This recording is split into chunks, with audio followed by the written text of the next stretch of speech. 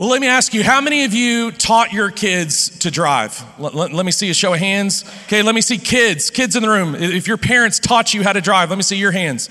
Okay, there's a lot that have experienced this tragedy. Okay, and I a couple of years ago, my son's 14 now.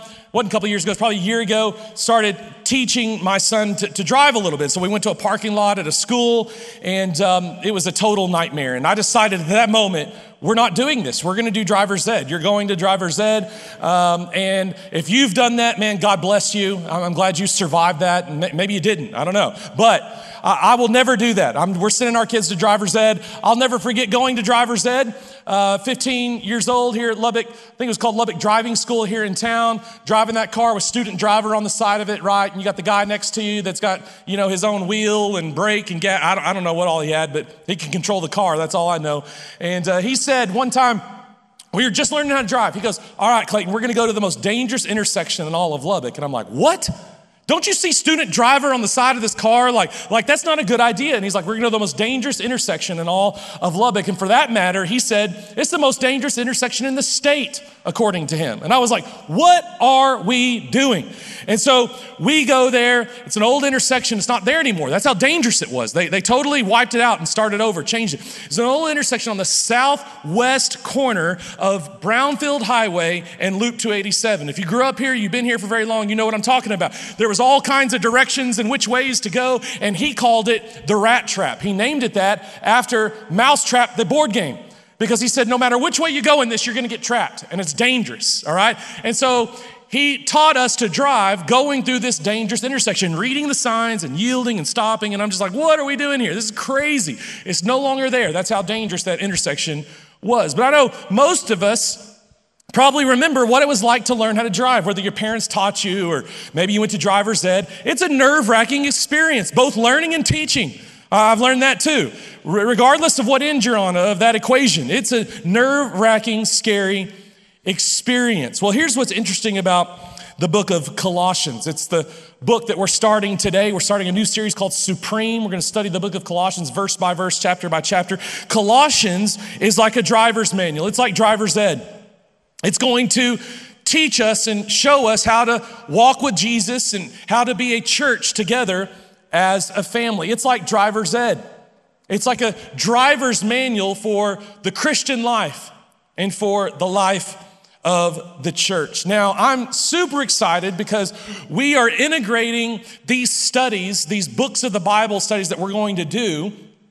We're integrating them into our groups, youth ministry, kids ministry, college ministry, and into our daily devotionals on our app. So if you're in a city group, we're going to be studying the book of Colossians together. Pastor Brandon has put together a Bible study and questions and prayer for our groups, all related to what we talk about on Sundays. And so if you're not in a group, now's the great time to get into a city group. Jump on our app, click city groups, sign up for a group and study the book of Colossians together with your spiritual family in Christ. And then I'm also super excited about the newly designed relaunch of our daily devotionals on our app. I'm gonna give you a preview of it right now.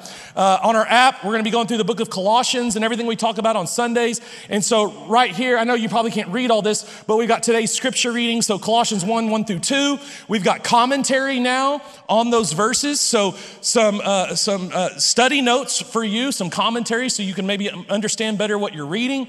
We've got study questions here with questions that are directly relating to the verses that you just read.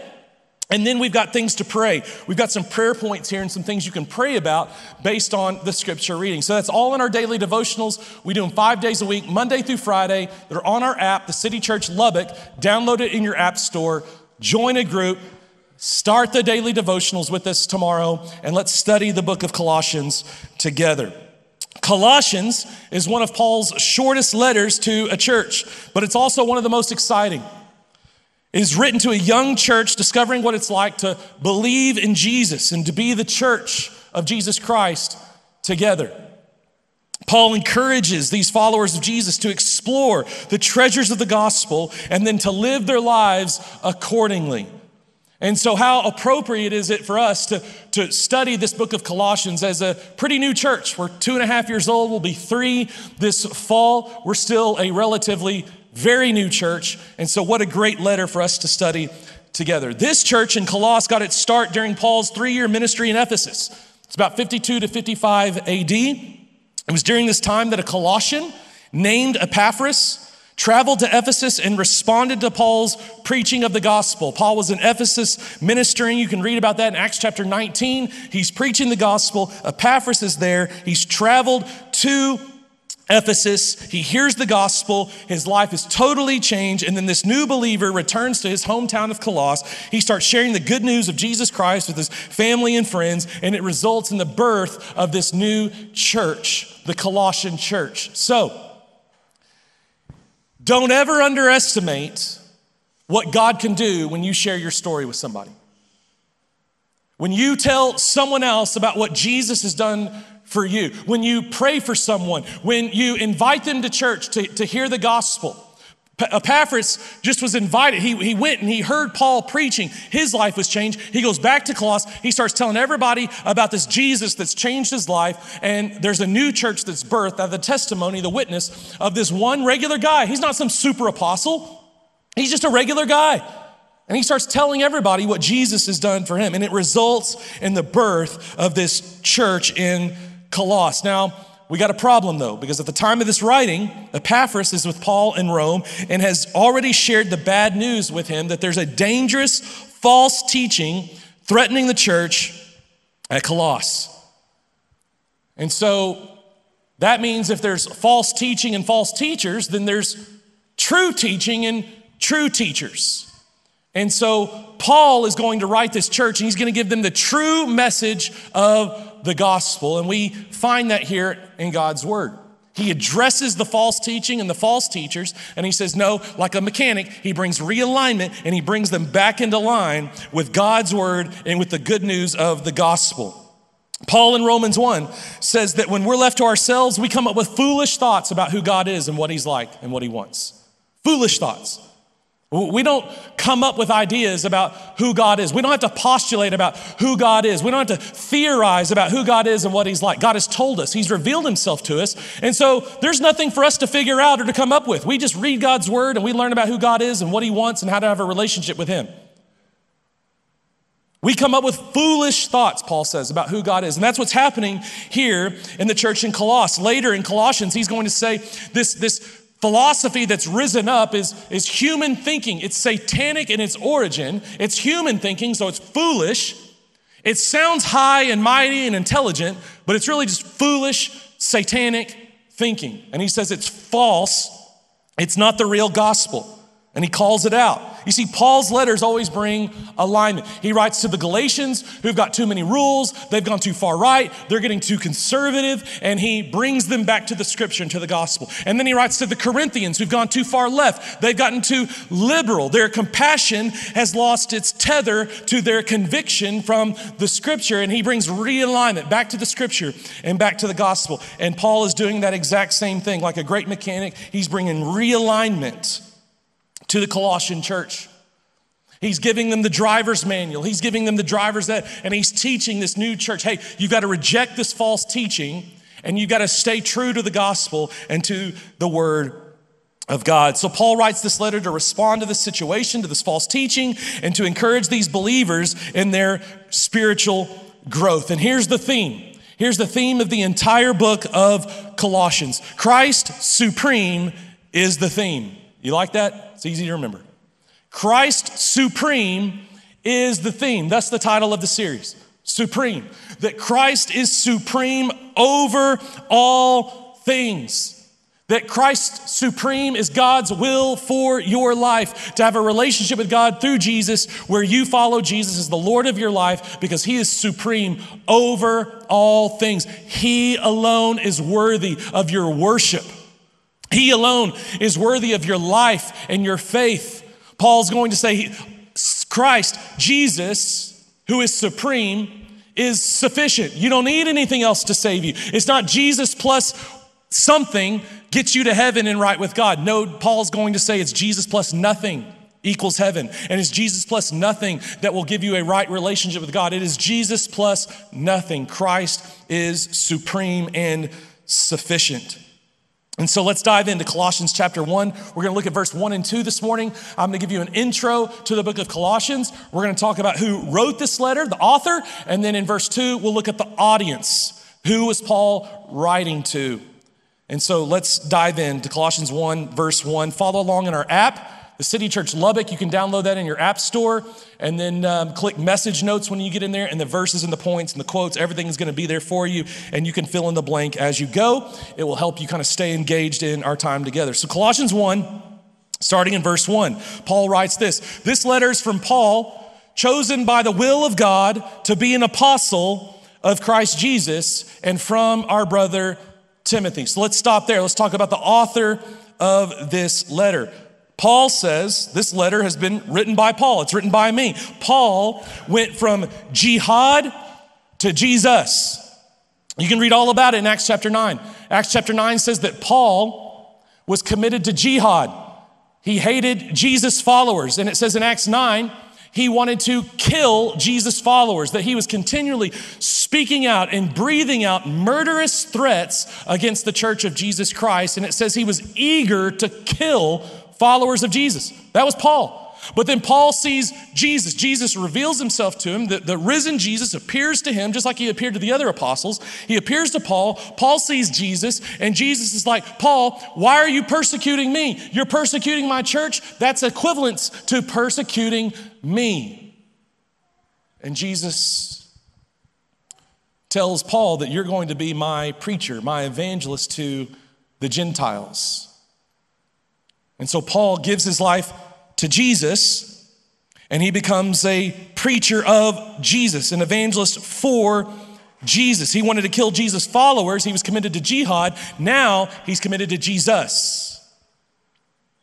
And he would end up laying his life down as a martyr, believing that Jesus rose from the grave. Jesus reveals himself to Paul. Paul realized he's been thinking and believing wrongly. He's been living wrongly. But now he's committed to following Jesus because Jesus revealed himself to him and revealed his will to him. Paul is writing in prison about now in 62 AD. And if he's in Rome, there's different thoughts about which prison he's writing from. But if he's in Rome, then that means this writing of this letter is following all of the suffering that Paul went through in Acts, the beatings, the imprisonment, the shipwreck in Acts 27 and 28, the snake bite, the being marooned, all the suffering that Paul has been through, the beatings, the whippings, the starvation, everything that he's been through as a preacher for Jesus. And yet in prison now, he is still faithfully serving his God. He's still writing, he's still worshiping, he's still discipling, he's still preaching after everything he's been through. Paul, more than any of us, would have every reason to say, God, I've been serving you with all of my heart. And look, you've left me to suffer and to die in this prison. 3 years later, after writing this, Paul would be martyred for his faith in Jesus. His head, tradition says, was cut off in Rome. And so Paul, more than any of us, has every reason to say, God, you must not care about me. You must not love me. I've been serving you. And look, you've left me to experience all this suffering and to die. You must not love me. You must not see me. You must not care about me. That's not what Paul does. Paul is faithful to his God in spite of his circumstances. And he believes that God is not only allowing him to suffer like this, but God is purposely planning for him to suffer like this in order that he might be a powerful witness for Jesus. God is using everything that he's going through to make the gospel even more appealing to those others who are suffering, and revealing and showing that Jesus is supreme. He is worthy of it all, regardless of the cost and the suffering. Paul says he was chosen by the will of God. Paul is saying, I didn't choose God, God chose me. I was going for jihad against Jesus. I was against him. I hated God. I hated Jesus' followers. And God rescued me by his grace. I didn't earn it. I didn't deserve it. In fact, I deserved quite the opposite. Paul would say he was the chief. He was the worst of sinners.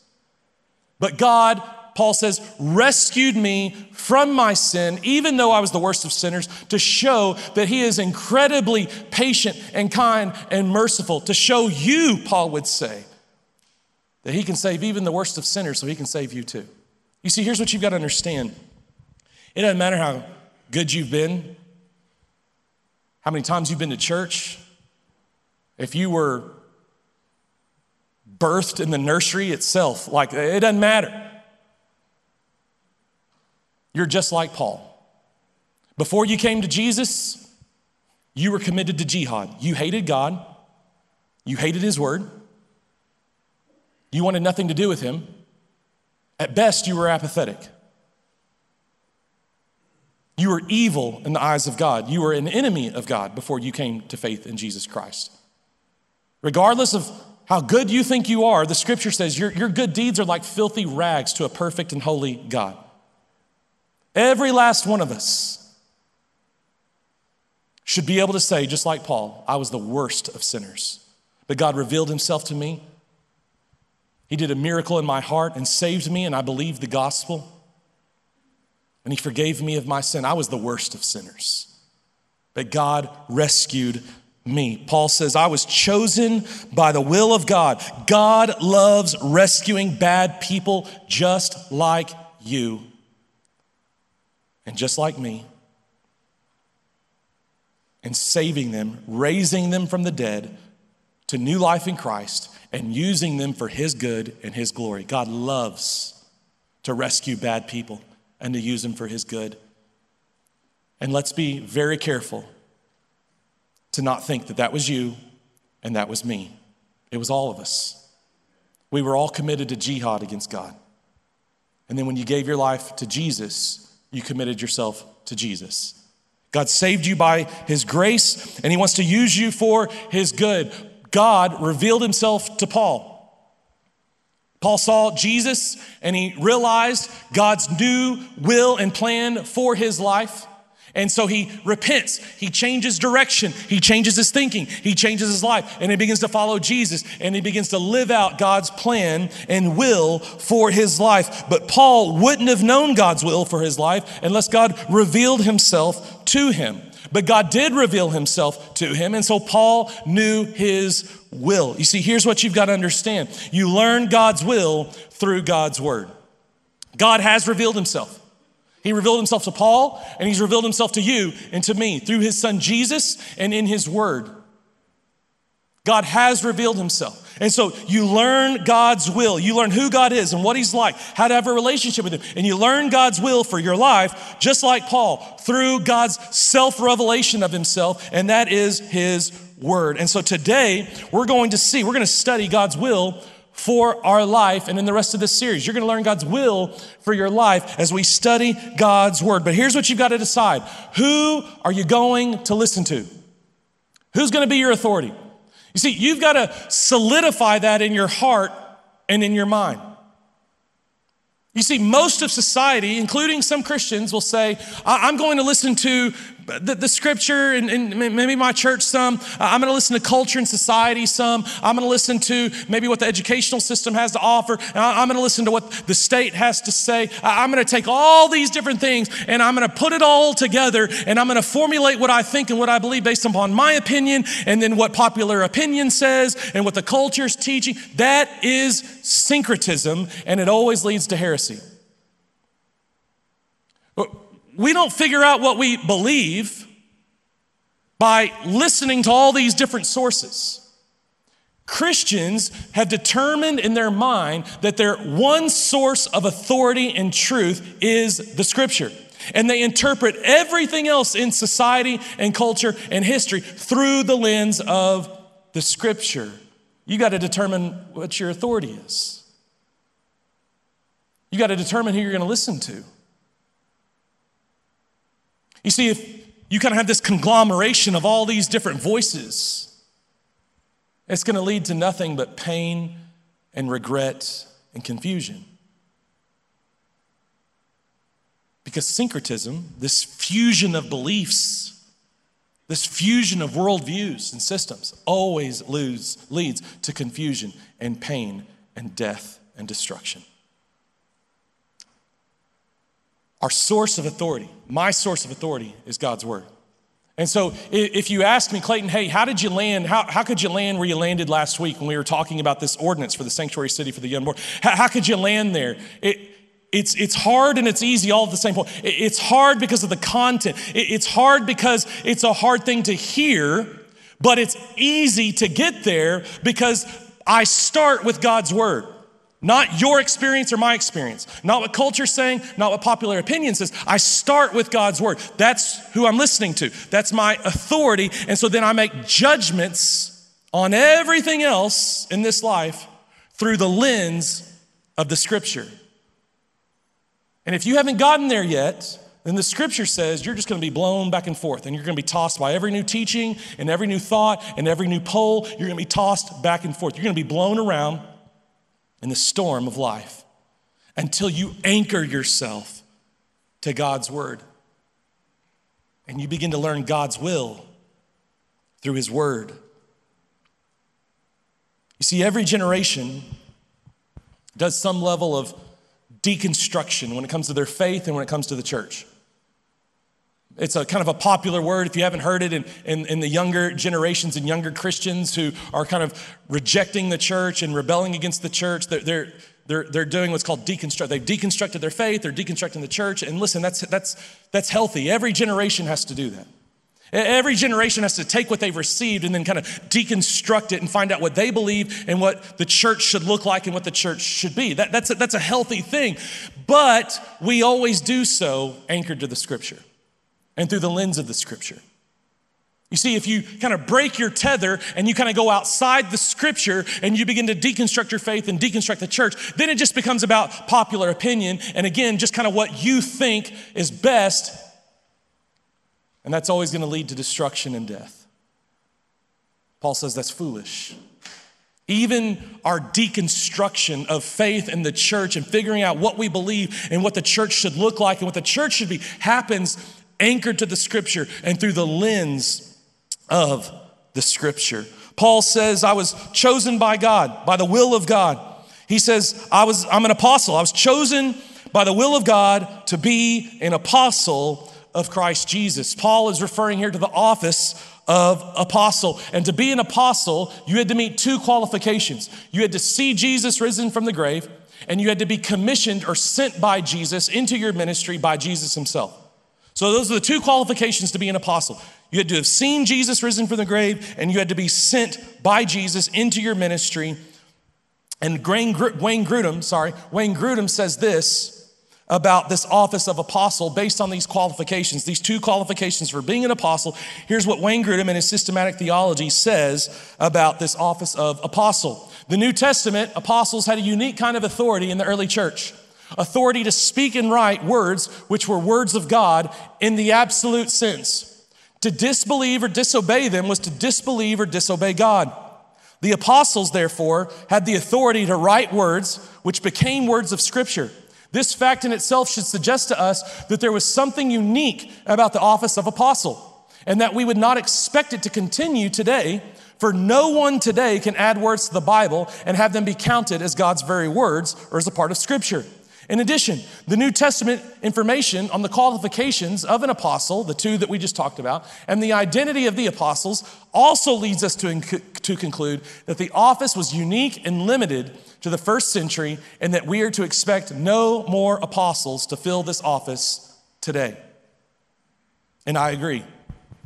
When it comes to the office of apostle, there is no one qualified to ever again fill this office, to write authoritatively about God, to write the words of Scripture. You could say it like this: we believe, as Christians have throughout the centuries, that the canon of Scripture is closed, which means you cannot add to the Scripture, you cannot take away from the Scripture, and no one else has the authority to write the words of God. Here's what that means.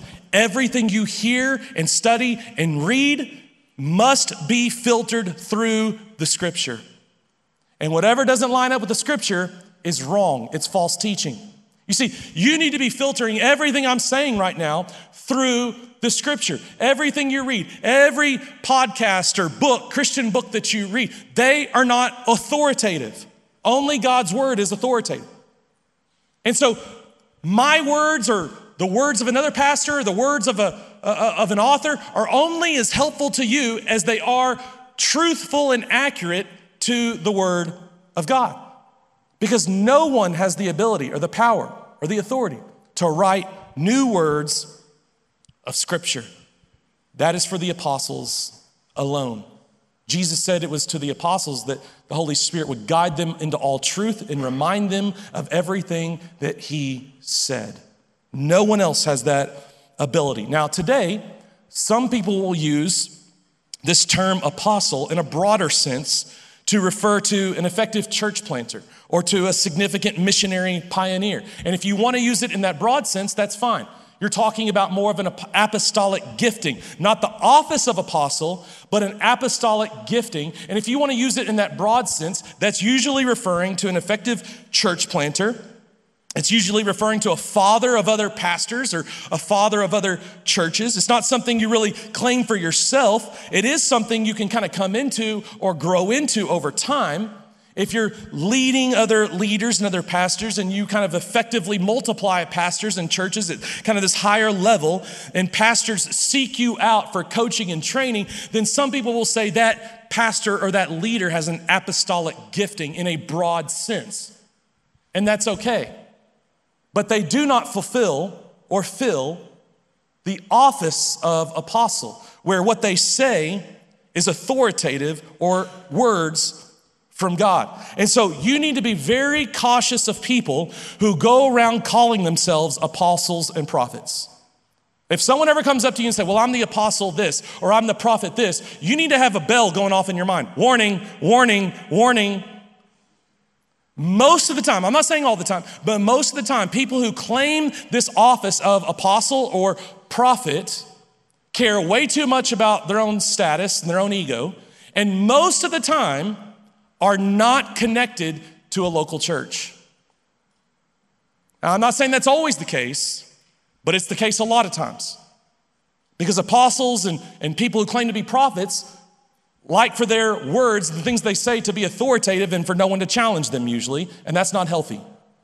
And so if you're ever getting advice from or reading a book by someone or getting a word from someone and they are not connected to a local church where they either work with other biblically qualified elders or under the authority, Christian authority of biblically qualified elders who can challenge them and talk with them and work with them, if they don't have that kind of humility to submit themselves to co-workers, co-elders, or underneath Christian biblically qualified elders, then you've got a big problem. And I would run from that person. You see, there's a tension here. There's a tension here. Because most of us don't like authority. And that's true for all of us. It's especially true for guys. It's why a lot of us went to war with our moms in high school. I did. I'm sure a lot of you did. Because we don't like being told what to do. But that's a problem. And that pride will lead to a fall. It will lead to destruction. You see, Paul here is writing to the Colossians and he's never even met them. He's never even been to this church. But he's writing to them as an apostle, as someone who has authority, biblical authority, and he's writing them and he's bringing correction to what they think. He's bringing them realignment back to the scripture and back to the gospel. We tend to rebel against authority, but that's not a great thing. It's not a good thing. It's not a healthy thing. Paul here is exercising some biblical authority, but not by himself. Look what he says. I'm also writing with my brother Timothy. My brother Timothy, who I've raised up, who I've discipled. Most people think he wasn't an apostle. Most people believe that Epaphras, this church planter that heard the gospel from Paul, wasn't an apostle. Paul was, but he's writing this letter with Timothy, no doubt writing with Epaphras, who's with him and who has told them about this false teaching that's risen up. And so Paul, even as an apostle, has co-workers. If you go to Colossians chapter 4, verse 10 through 12, he lists off several other co-workers who are not apostles. And so just notice, I just want you to note the humility of Paul to write this message, this letter to this church that brings Christian biblical authority, but he's not doing it on his own. He's co-laboring. He's got co-workers who are working with them. Epaphras, who's no doubt reading this letter, writing it with him. Timothy, who is probably writing it for him and challenging him and talking with him about it. They're writing this letter together. Paul's not on his own. Paul's not a lone ranger. He co-labors with other biblically qualified elders. And so let me just say this. Every one of us, every last Christian on the face of this planet needs to either be co-laboring with other biblically qualified elders that they themselves submit to, or under the spiritual Christian biblical authority of biblically qualified elders. Every last one of us. None of us are above that influence in our life. None of us are. I'm not. We have a board of elders here. Paul talks about establishing a plurality of elders in the churches. He says, raise up and appoint elders, plural, to lead your churches. And so here, we've got a board of elders. Myself, Brandon, Barry, Mark, who are on our staff, Kobe Colley, who's not on our staff. We've got another man right now going through a process that we're interviewing, and he's studying and he's reading, and we're interviewing him so that he might, maybe in the next month or so, we would install him as an elder for our church. But I don't do this on my own. I'm co-laboring. I've got co-workers who are also elders in our church that hold me accountable. A month ago, we were trying to decide, hey, what are we going to do? How are we going to respond to this Sanctuary City for the Unborn ordinance? What are we going to do? And I said, hey, let's kind of write this script for a video, and we'll show this video in church, and we'll post it to social media, and that's what we'll do. And that was our plan. But about a month ago, several weeks ago, Mark Tatum, who's one of our elders, pastors, who works for me, but I also kind of work for him. We got to work together because he's on our board. He texted me and he says, hey, Clayton, I think we need to change directions that Sunday, and you need to preach on this so we can give a whole service to it, so we can really talk about it, so we can really dive into the context of it and treat the content fairly and do it justice. And I wrote back to him and I was like, no, I don't think so. I don't really, want to do that right now. We've got this series plan. And so I'm just kind of confessing to you. I didn't initially want to do this. It wasn't my idea. But Mark was like, no, I think we need to do it. So I said, okay, well, let's chat more on Tuesday when we meet. So we're meeting there. It's me, Brandon, Barry, Mark, and we're all talking about this. And we begin to talk about it, and we're praying about it. And we decided together that we were going to change directions. It wasn't my idea at first, but we decided together that that's what we would do. And so we began to write some of the content right then. And I counted 5 different meetings that I had with them and with others, with our whole staff, where I went through the entire message. I made some edits and changes. Then I came back to them. We met again, made some edits and changes. Then came back to them, made some edits and changes, came back. Met 5 different times to go over that message, to change it, to edit it. Because I don't do this on my own. We do this together. We work together. That's the biblical way to lead a church, is you do it together with biblically qualified leaders. Every difficult conversation I have with a staff member or someone else, I have one of those guys in there with me. Every difficult email I have to send, I have them review it and make edits and changes to it before I send it. Every controversial social media post that I've ever posted since we started this church, I have them review it and offer edits and changes to that post. I don't have to do that. But I choose to do that because I want to submit myself under biblical Christian authority. We all have to. We're all called to. So that together, working together, we fall more in line with Scripture. And our lives and our beliefs are based more and more on the gospel of Jesus Christ. Verse 2, now we're to the audience. Who is Paul writing to? Verse 2a. We are writing to God's holy people in the city of Colossus who are faithful brothers and sisters in Christ. So now we're talking about the audience. Who's this letter written to? It's written to those who are in Christ, Paul says. These are holy people. Some translations say saints. If you're a follower of Jesus, if you are in Christ and Christ is in you, then you are a saint of God. You are holy and without blame, without blemish, spotless and clean before God. That is your position before God. You're a saint now. That's your identity. It's who you are. You are holy. You are a saint. If you are in Christ, Christ is in you.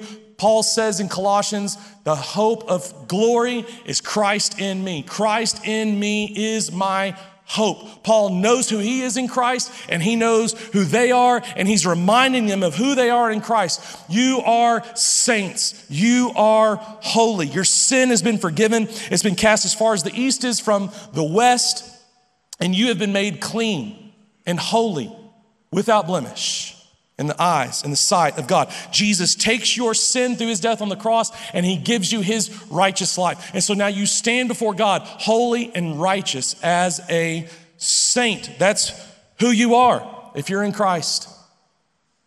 And that brings joy and freedom as you serve God and follow Jesus. But if you succumb to the pressure of this culture that tells you you need to find yourself, celebrate yourself, discover yourself, and self-actualize, if you believe that lie from Satan, then you will experience nothing but shame, despair, and hopelessness.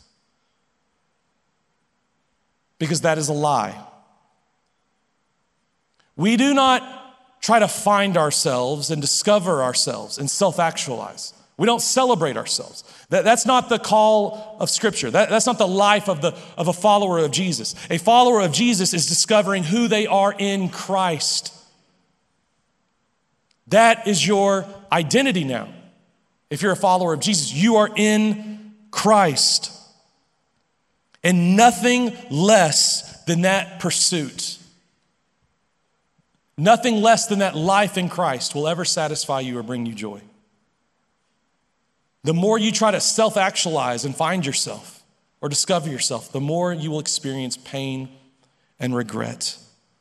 You see, the reality is, Christian, you're a child of God. You've been redeemed. You are now royalty. Jesus is our King of Kings, and he's been risen from the grave, and he's ascended to heaven to seat at the right hand of the Father. He is King of Kings, and the Scripture tells us if you're in Christ, you're a co-heir with Christ, which means this: you receive everything he receives. You will be raised from the grave, and you will rule and reign under the kingship of Jesus, which makes you royalty. That's who you are now in Christ. A lot of people ask me, especially as it gotten warmer and maybe they're new around here, they've said, hey, Clayton, what does that tattoo stand for? I had some people this past week, some friends of ours that started coming to our church a couple of months ago, and they asked me this week, they said, hey, what does that tattoo stand for? You love Budweiser? No. You know, do you know what I do for a living? I mean, come on. Nothing against it, whatever, but I'm just not gonna get a tattoo celebrating Budweiser, right? Someone else asked me, does it stand for Rolex? Again, do you know what I do for a living? I've never even held a Rolex, much less bought one or worn one, okay? So no, it's not for Rolex. I never knew there was all these different logos that had crowns in them, Someone asked me this week, does it stand for Crown Royal, the liquor? No, it doesn't. I'm not going to have a tattoo that celebrates Crown Royal, that's fine, but it's just not me, it's not what I'm going to celebrate or not what I'm going to, put on my body or whatever. I got this tattoo because it reminds me that I am royalty. I'm a child of God. That's who I am. I know who I am in Christ. I'm a saint. I'm holy and without blemish. I am royalty because I'm a child of the King. And so are you. That may sound weird to say because of your baggage, because of your past, but it's who you are. If you are in Christ, you are royalty. And when you know who you are, and when you know what you're supposed to do, and when you know what you're supposed to pursue, it brings life and joy and peace. That's where you're going to flourish as you study and unlock and experience experience the treasures of the gospel that makes you a saint. It makes you royalty. You see, a saint is who you are constantly. It's your constant identity. A sinner is your occasional activity, and there's a big difference. Saint is your constant identity. Sinner is your occasional activity. And even more so, Paul says this, you may be in Colossus. He's writing to these believers in Colossus, but your citizenship, your identity is in Christ.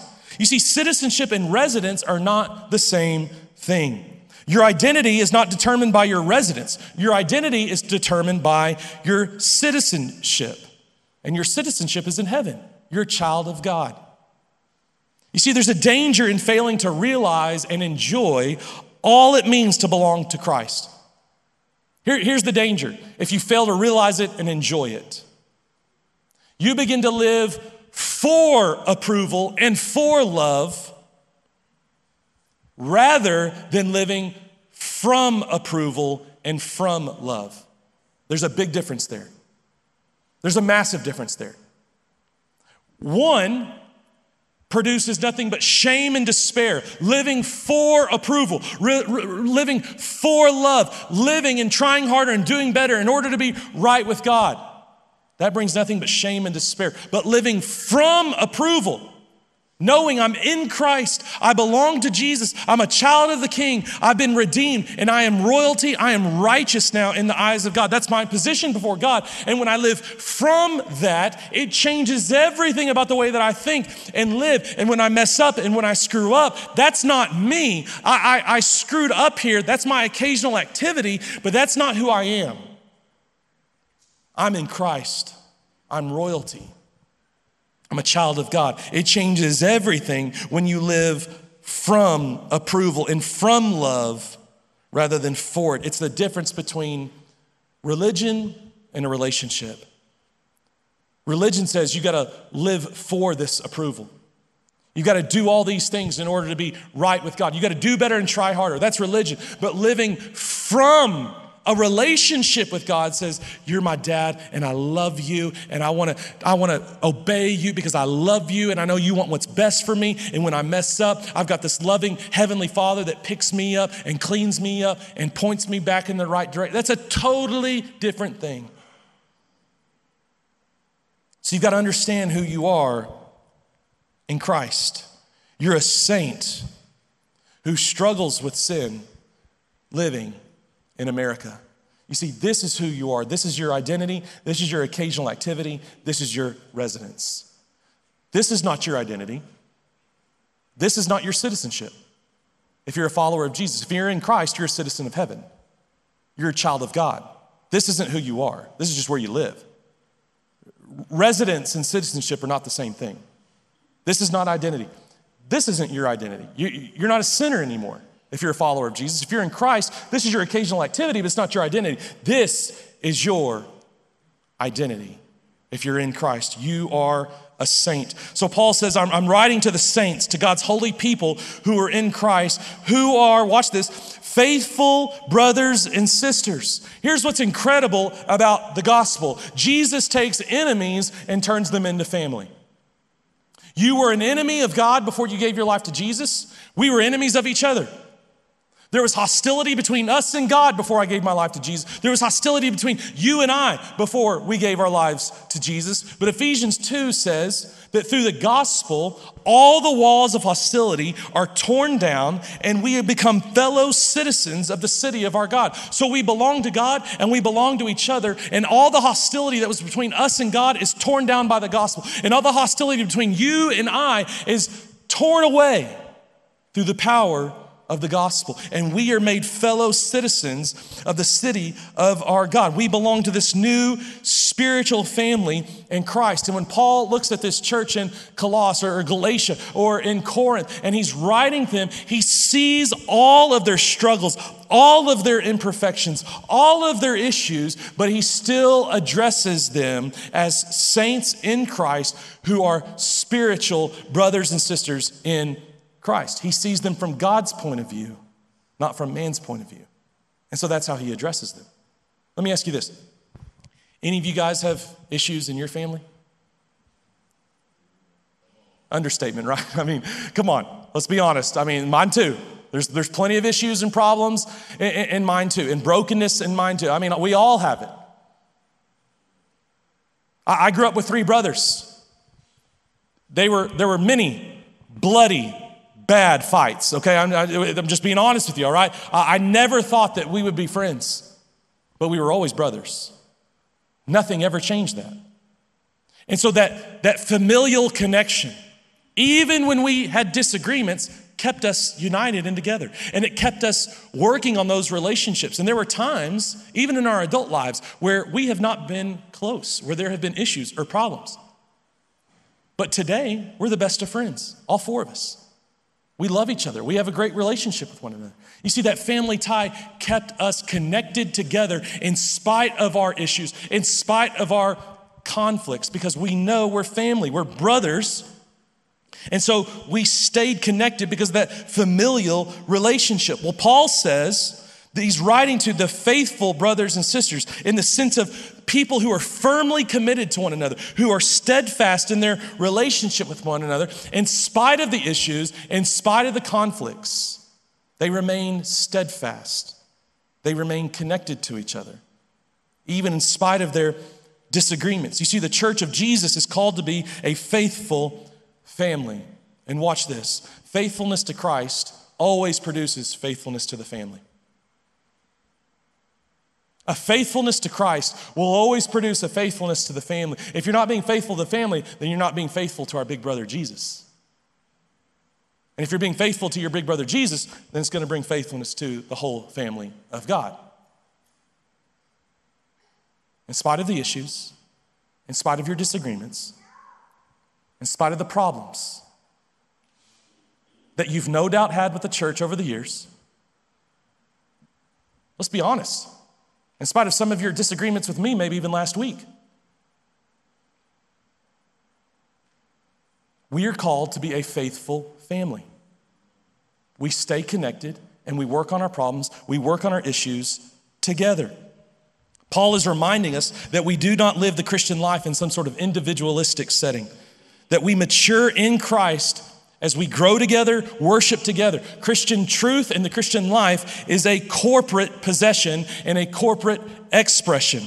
The church is the context where we should expect to have wrong ideas gently corrected and the right ones gently suggested, where we in turn contribute to those same activities in each other's lives. You see, it's a part of God's plan for his people that they wrestle together, they read the Bible together, they pray together, they address problems and conflict together, that we might all grow spiritually and mature. You see, it's what we do consistently and together that forms us. And God is working in and through all of us to transform us into a faithful family, brothers and sisters in Christ. Verse 2, let's keep reading. Verse 2b, Paul says, to those who are in Christ, these faithful brothers and sisters who are saints of God, he says, may God our Father give you grace and peace. Paul describes this relationship with God as one of a father to his kids. It's paternal in nature, not performance-based. It's paternally based, not performance-based. Every other system and religion on the face of the planet is performance-based. You do X, you get Y. You do all these things, and this is what you receive or earn or achieve. That's not the way God works. God's not performance-based, he's paternal-based, which means God loves you in spite of your sin, in spite of your performance. Romans 5:8 says that while we were yet sinners, enemies of God, God sent his son Jesus to die on the cross to save us from our sin. He loves you in spite of your performance. And when you come to faith in Jesus, you become a follower of Jesus, he continues to love you in spite of your performance. Paul says, you were under wrath and you were at war with God. But if you're in Christ, he says, you've received grace and peace. You're under the grace of God, receiving what you did not earn, what you are not owed, and you're living in peace with God, in this new relationship with God. You're at peace with God. You're not at war with God. You've received grace and peace as a saint of God. Years ago, probably about 7 years ago, Mark and I and several others were leading a ministry called Raider Church. It was the college ministry that we led before we planted this church. And I was preaching one night. Raider Church started at 9, went till about 10:15. We'd talk with people, pray with people, then tear down. I usually got home about midnight or so. And one night I got home from Raider Church, exhausted, tired. I usually went to my kitchen, lights are off in the house, everybody's asleep. And I went into our kitchen and I got a protein shake and I was drinking it, usually just to kind of recover a little bit from that night. And so I'm drinking my protein shake. I put it down at one point and I'm startled because Levi, who's about 6 years old at the time, is standing below me. And I'm, hey, Levi, what's up? Why are you out of bed? Dad, something stinks in my room. Oh, great, okay. So I said, all right, let's go figure it out. He turns around, and when he turns around, I can see he's got poop on his neck. And I'm like, Levi, stop right there. I pulled back, his little onesie he's wearing, poop all down his back. I unzip it, he's got poop on his legs. When I tell you, he was covered head to toe in poop. I'm not exaggerating. That was the truth. He had poop all the way up to his head, all the way down to the back of his feet. He was covered in it. It's one of those times when you're sick and a toot's not a toot and it just turned into a big mess, okay? So he's covered in poop. So what did I tell him? Man, get out of here. You stink. Go clean yourself off and then I'll put you back to bed. No, that's not what you do. I said, come here. I picked him up, did the Frankenstein walk, holding him out, kind of walking him, holding him away from me. I go and put him in the shower, start rinsing him off. I'm taking off his clothes. I stay in the shower, don't leave the shower, keep rinsing off. I gotta take care of these clothes. So I take his old, poopy, stinky clothes and I take them out to the alley and I drop those in the dumpster. We're done with those. Don't need those anymore. Gotta get them as far away from me and from us as we possibly can. We're done with those old, stinky clothes. I come in, he's finished rinsing himself off. I'm helping him. I go to his room, I get him some new pajamas. We put on the pajamas, clean, spotless. I put him in those clean and spotless pajamas and laid him back down to bed. You see, did you know that's exactly what God has done for you in Christ? He takes your old, stinky, sinful rags. He throws them as far as the east is from the west. The scripture tells us he throws those old, stinky, dirty rags into the depths of the ocean. And then he gives you new, white, sparkling, clean clothes to wear. That's the righteousness of Christ. He takes your dirty clothes and he gets rid of them. And he gives you new, spotless, clean, white, smelling good clothes. It's the righteousness of Christ. And Paul says to those people,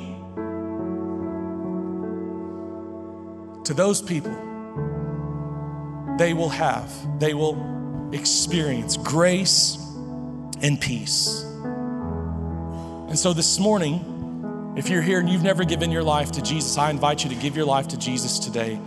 And he'll take your old, sinful, dirty, rotten clothes and he will cast them away. And he will give you new, clean clothes, the righteousness of Christ, and grace and peace will be yours in Jesus' name. If that's you, jump on our app, fill out our connect form, and let us know that you're committing your life to Jesus today.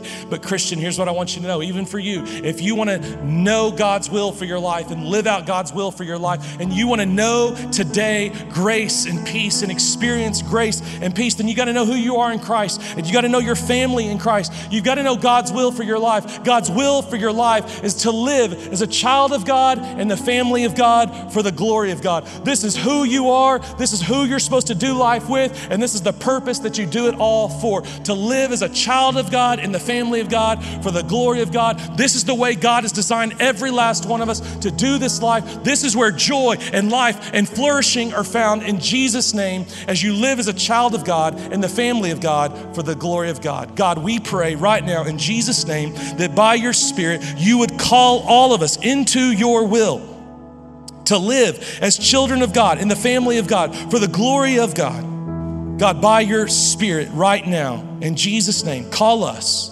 Do a miracle in our hearts. We pray it in Jesus' name. Amen. Would you stand? We're going to worship. We're going to baptize some people here in just a second, but maybe you're here and God's been speaking to you, whether that's today or over the last few months, and you've given your life to Jesus, but you haven't been baptized since making that decision. Then I want you to know that today could be your day to get baptized and to go public with your new identity in Jesus and to tell the rest of the family, hey, I'm one of you guys now. I'm a part of the family. I'm a brother and sister, and I want you to know it. And so maybe today you want to get baptized. You didn't come thinking you would, but God's saying, hey, now's your time. We've got shorts and a t-shirt for you. You can change out of your clothes. You can put on some new clothes. Now you're going to get your old clothes back, but we'll give you the clothes to change into, and you can get baptized today. If that's you and you feel God leading you to get baptized because you haven't been baptized since giving your life to Jesus, then you can do that today. You can make your way out of your row right up here up front to Brandon. He's got a black hat on and it says, I've decided on his shirt. You can come and chat with him and he'll talk with you about getting baptized today here in just a few minutes. So if that's you, you can get out of your row right now as we sing and come talk to Brandon. But let's worship God and let's celebrate in baptism this morning.